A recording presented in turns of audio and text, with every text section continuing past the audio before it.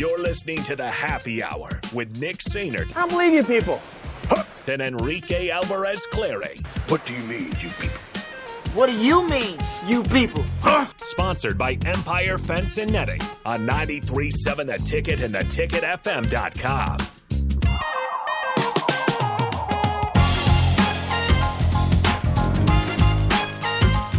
Welcome back into the Happy Hour, 93.7 The Ticket, theticketfm.com.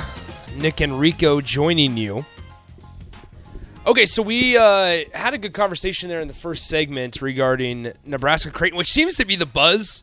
I mean, if you go on Twitter, it just seems like that's the buzz today. Go to 93.7 The Ticket's Twitter. Check out the video we posted about Jake talking about Creighton and how much he enjoyed them losing. And just go through the comments. Creighton fans are in the mentions. They are upset. Yeah, which it's okay. It's okay. We go to the Honda of Lincoln hotline. We bring in our good friend Steve Marik of Inside Nebraska, the rival site for the Huskers. Been a busy weekend. Steve, do you cheer for Creighton? I cheer for good basketball in the state of Nebraska. Is that an acceptable answer? That means you cheer for... That means you cheer for Creighton. Wait, does that mean that Nebraska's basketball is not good? I think it's seen better years, and I think it's getting better, Rico. Well, okay, Steve. I'm just upset because, whole will they, won't they situation going on today. Yeah, I understand that.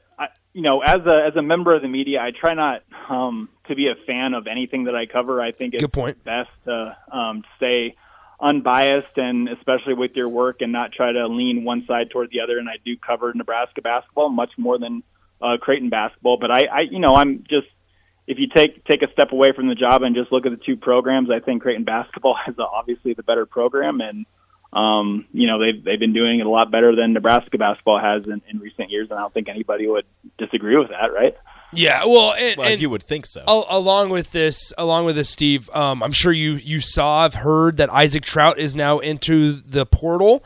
Yeah. And in his little graphics talks about being closer to home and being closer to his loved ones. I mean, if you're Nebraska, you missed out on John Tonji, who is now committed to Missouri. And we won't have to stay on basketball for too long here, but since you do cover the Huskers, we can talk about it. And, I mean, you have Isaac Trout, who was considering Nebraska out of high school, ends up going to Virginia for a year, gets hurt, red shirts, and now wants to come back home. This is one of those that, I mean, you have to try your hardest to keep these guys in Lincoln if you're Fred Hoiberg, right?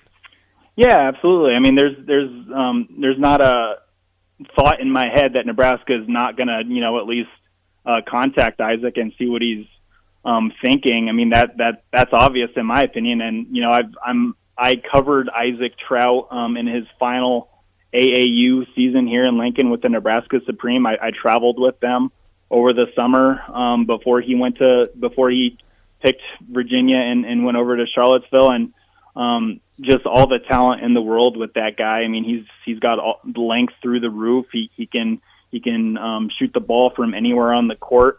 What I thought just watching him in the summer, and I know he didn't play a game at Virginia as he redshirted, but I assume that he was working. His top priority was just his overall game, of course. But I remember watching him in the AAU season, and his strength was the thing that needed to be the biggest. I think if he just got stronger, it would help him out so much, and I assume that's what he was working on at Virginia, and he'll continue to work on wherever he winds up. But if you're Nebraska, you absolutely contact Isaac Trout and just see what he's thinking and see where he's at, because if he gets some games under his belt, he gets the experience and keeps working on his game and evolves his game. I think that Isaac Trout would be an excellent pickup for Nebraska and be exactly somebody and someone that they would want in their program, because we saw what, Sam Griesel can do coming back home. And, I know Isaac's not from Lincoln, but it would be a similar kind of notion, I think, with a home state kid coming and playing for the Huskers. That would be really kind of appealing if you would come and help this program take another step forward, just like Sam did. You can be a rock star in this state with the fan base behind you, as crazy as Nebraska's is. So, there's a lot of benefits right now, a lot of things that Nebraska could pitch on the recruiting front right now that I think would be really appetizing for somebody like Isaac Trout. But, Creighton's right down the road too, and I know he was very high on the Blue Jays in high school as well. Well, so Trout was the highest rated signee in Virginia's 2022 recruiting class. If that tells you anything. Last one, real quickly, before we switch over to football. I mean, what would just a 6'2", 220-pound body do for Nebraska? Yeah, 6'10", probably. Or 6'10". Yeah, not 6'2". Excuse me. Yeah. It's just when I look at Isaac Trout, I just look at like the modern day basketball, like how everybody's kind of playing right now. He's that stretch 4. He can play a small ball 5. I think he's able to hit threes. I know I forget what he shot at Grand Island his senior year, but it wasn't bad. But yeah, he's just that prototypical stretch 4, stretch 5. And once he gets more physical, once he gets stronger, down low, he can just really be a menace. Like I don't know. I'm a really big Isaac Trout fan, and on top of all that, I mean, just like Sam Grisel, I think that he's an absolutely really great human. He's a nice guy. He's just somebody that I think the fan base would really come to love, just like they did with Sam. He would do everything correct on the court. He would do everything right off the court. He's just a rock star in the making, in my opinion. I'm really, really high on Isaac Trout. So it's going to be really interesting to see where his recruitment goes from here, because I know he's going to be getting a lot of phone calls. But like you said, in his little statement there, he's looking somewhere closer to home. So that leads, at least in my opinion, Nebraska or Creighton, but I'm sure others will toss their hat in the ring. Yeah, Trout, as a senior in Grand Island, averaged 24 points a game and 9 rebounds. He was the Nebraska Gatorade Player of the Year in 2022 as well. So we'll see what happens. As Steve said, recruited by a lot of the top programs coming out of high school: Gonzaga, North Carolina, Kansas, Michigan State, Texas, Creighton, obviously, and among others. Those are the ones that Virginia's website lists. So he'll have his pick of the litter, I'm sure, in the portal. Because once again, top 100 recruit by a mile for the Virginia Cavaliers in 2022. Going over to football, we're joined by Steve Marik of Inside Nebraska. Steve, we didn't get to talk to you after we got to check out practice last week. What all stuck out to you? Yeah, so I was just for people at home, like my job during the open media portion access was to check out the defense, and then Gotcha. Tomorrow I will be on offense duty. While the publisher at Inside Nebraska, Zach Carpenter, will be on defense duty. But when I was looking at the defense last week, I wanted to really see the SEC transfers, who I think are going to play a lot for Nebraska this season, in Chief Borders, the former Florida Gator, and MJ Sherman, the former Georgia Bulldog. I mean, those guys look the part. I mean, they are strong, they are big, out of everybody on Nebraska's roster, I mean, if you just like lined them up and had to pick out guys and say like who out of this group played in the SEC before, I mean, it'd be Chief Borders and MJ Sherman. Mm-hmm. Those guys are absolutely stacked. They look the part. They are strong. They are fast. I mean, we only got to see 40 minutes or so, and it's not too much that you can kind of glean from the media access that we do get, but you can just see that they're going to be key members of the defense in 2023 without a doubt. Another guy that I kind of found interesting was another SEC transfer from Florida, just like Chief Borders, safety Corey Collier. Good size on him. He's got a lot of length. I don't think he's maybe as big as I thought he was, but he was really doing well in the tackle drills that I saw Evan Cooper, the defensive backs coach, running.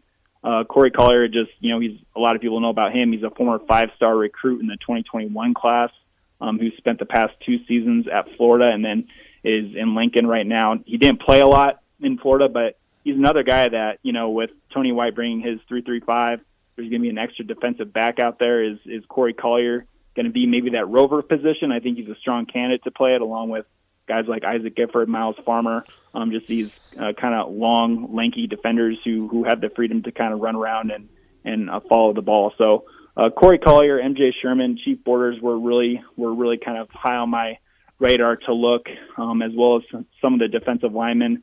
There weren't a lot of interior big bodies there that Terrence Knighton was working with, but I really kind of found it interesting that Nash Hutmacher, who was expected to play a lot in the middle of Nebraska's defensive line, he's gone to work on his body a lot, and he was listed at 330 pounds last year, but I don't think he's around 330 right now. I bet he's around 310 or a little over 300 right now, which I think is good for somebody like Nash Hutmacher, because we know strength will never be an issue with Nash. Nash is obviously got through the roof strength, but it's just that lateral quickness, is his ability to turn that wrestling background into maybe football production on the field and disengage off blocks and stuff. I think that's something that he maybe struggled with last year in his first season, as kind of like real playing, snaps. So, he's going to be a really big part of the interior defensive line in Nebraska this fall. And I'm just wondering, if his work in kind of sculpting his body down to maybe play more reps during the game, if on top of that he adds, that lateral quickness and being able to shed blocks better than last year. So I'll be, those are kind of big ones that I was keeping my eye on. Now, I know you said you were keeping your eye on the big guys and the size and the transfers in, but another guy from the South, probably one of the smaller guys on that defensive unit, kind of the breakout star of last year's defense, Malcolm Hartzog, drew a lot of praise from head coach Matt Rule in one of his pressers lately. Did you get a chance to see him, and if you did, what were your thoughts on Hartzog? Yeah, so I did. I really like Quentin Newsome, so I was kind of looking at Quentin Newsome, but with Quentin and the other corners was Malcolm Hartzog. And, Tony White was super, super happy with what he saw with Malcolm Hartzog. And it was really interesting because, we know Malcolm as a little 5'9" corner out there who played a lot as a true freshman. 8 games he started last year and led the team in interceptions with 3. But, if you listen to Tony White, he was thinking, is Malcolm going to be a corner? Is he going to be a safety? Is he going to be that nickel who lines up in the slot? There's a lot of different things that I think Tony White gets excited about when talking about a guy like Malcolm Hartzog, who, he's 5'8", 5'9", but he just plays so much bigger. And I think Husker fans really saw that last year. And it's really going to be interesting because if Tony White sees something in somebody else and is comfortable with Quentin Newsome at corner and maybe somebody else at corner, that leaves a safety spot open. And does Malcolm Hartzog fit there? And if so, what does that look like? I mean, I'm super, super excited, and it's fun to kind of think about these guys in different roles. And I think Tony White is, he sees the film, he watches the film from last season and a couple of seasons ago, and we all have kind of ideas in our head where these guys are at, but Tony White is looking at it from a different way. And, it's just going to be really fun to see, maybe go to practice and see where these guys line up. I doubt we're going to get to see too much meaningful stuff, but I'm really interested in Malcolm Hartzog and his maybe transition to maybe a safety or maybe just some sort of hybrid, maybe if he fits into that rover role. I don't know. A lot of guys seem to, but Malcolm Hartzog, really, really good and really interesting guy. We're talking to Steve Marik of Inside Nebraska. Steve, last one before we go ahead and let you go for the week. You wrote an article, and I understand you were watching defense last week and you were going to watch offense tomorrow, but you wrote an article highlighting Ethan Piper a little bit. So Ethan Piper says he's ready to rock and roll, I think was the quote when we got to talk to him last Monday. But I guess overall, where does your confidence kind of lie with this offensive line unit as a whole? I mean, because they're losing their starting center, and yes, they got Ben Scott from Arizona State, but they missed out on offensive lineman Micah Mazuka and Walter Rouse. And they didn't really add. I mean, they added Jacob Hood, but he's no Micah Mazuka or Walter Rouse. You get Nerd and Wheelie back. I mean, where are we at with this offensive line? Well, there's not a lot of them, and I think that there aren't just a lot of scholarship bodies right there. Like if you watch them at practice, everybody would think to themselves, I think, like, man, there's just not a lot of bodies. And Matt Rule is on record saying that he wants around 16 scholarship guys, and I think they have around 12 or 13 right now. Gotcha. I don't know. I think there's the core group. I mean, Marcus Satterfield, the offense, said that he really liked what the core group was showing right now. And the core group, I mean, sure, the good thing is Ben Scott, right? He has 28, I think it was 28 starts under his belt, 17 at right tackle and 11 at center in his career at Arizona State. If he can lock down that center position, which a lot of people think he can, I mean, Dominic Raiola is going to do his best coach speak and say he's everybody's kind of up for grabs. Every spot is up for grabs. But let's just say Ben Scott's going to be the starting center. And then you got the interior line, left guard, right guard. I mean, I know I wrote about Ethan Piper, and I don't is he a surefire starter? I don't think so right now. But what I really like about Ethan is he can play all three of those interior spots. He can be a left guard, he can be a right guard, and he was the top backup at center last year. And so that's really, really impressive right now with Ethan Piper, because he's a veteran guy. He's entering his 5th year in the program. He's just one of those kind of guys that can play a lot of different spots on the line outside of the tackles. And then, if Turner Corcoran, I think his future in football is at guard, primarily left guard, and I know he was playing pretty well last year before Teddy Prochazka's injury at left guard. If he can lock down that left guard spot, that right guard is Norden Newilly. I really like what Norden is. I know he's going to have to shake some rust off. I mean, obviously from the suspension from last year, but if he can lock down that right guard, I really like that interior D line or the interior O line. And, that obviously just leaves the edges right now. And I don't know if you guys have seen Bryce Benhart. He's looking his body like a lot of the bodies in the offensive line room. Bryce Benhart has looked like he's shed some good weight, in my opinion. And, he's played right tackle his whole career here in Lincoln. Obviously, it wasn't very good last year, but there's a lot of just depending and hopes lying on those edges with at left tackle and right tackle with Bryce Benhart, and left tackle with Teddy Prochazka. And obviously Teddy is wearing that green jersey right now, and he is limited, hasn't really been working with that top group. But, that core group, like Satterfield said, I think it could be okay if everything comes together, but that's a big question, right? I mean, because Teddy Prochazka is coming off 2 season-ending injuries and as many seasons, and we all know what Bryce Benhart looked like on the right side last year. So the good thing is I really like Ben Scott at center. If he does end up being the center, I think, that's the quarterback of the offensive line, and to have a veteran guy like that just kind of step in and seamlessly transition to it, I think that's a really good thing. And like I said, I like the interior combinations, all three of them. There's different ways that you could go with those 3 spots, but whatever you end up on, I kind of like all the possibilities there. But it's just those edges at tackles. I don't know.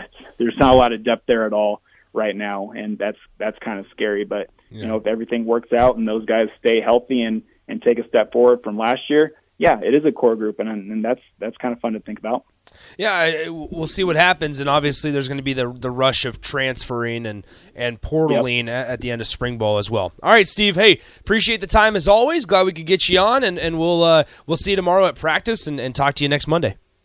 Yes, we'll see you guys bright and early. Thanks for having me on. That is Steve Marik of Inside Nebraska. Appreciate his time as always. Let's go ahead and take our final timeout. Austin will join us next for the crossover on The Ticket.